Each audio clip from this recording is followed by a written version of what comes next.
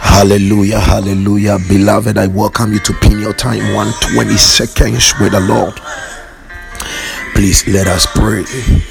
Father, in the name of Jesus, we give you all glory, we give you all the adorations, we give you all the honor. Father, I pray that like hammer, let your word break the chains of your children. Like fire, whatever is not of you, let your fire consume it. And Father, I pray that the fire of your word will release the beauty of your glory in the lives of your children, in Jesus' name.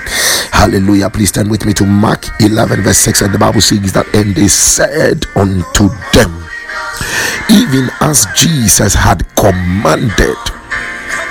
And they said unto them, even as Jesus had commanded, and they let them go.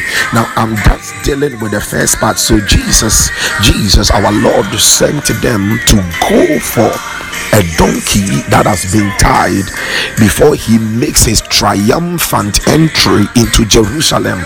And when the people went, they said exactly what Jesus had said, because what Jesus had said was a command. Now, I don't know what you are going through, but if you can get in the word of God and say what Jesus had said, you are going to see result. Many of you are saying what you have learned. You are saying things out of your experiences, but these people did not go there to say what they experienced, but they said what Jesus had said.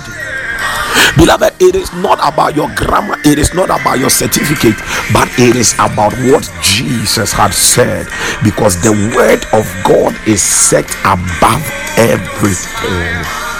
Hallelujah. So this morning, fill your mouths with what Jesus has said, the very word of God, his promises, and you will see results in Jesus' name. God bless you. Amen and amen.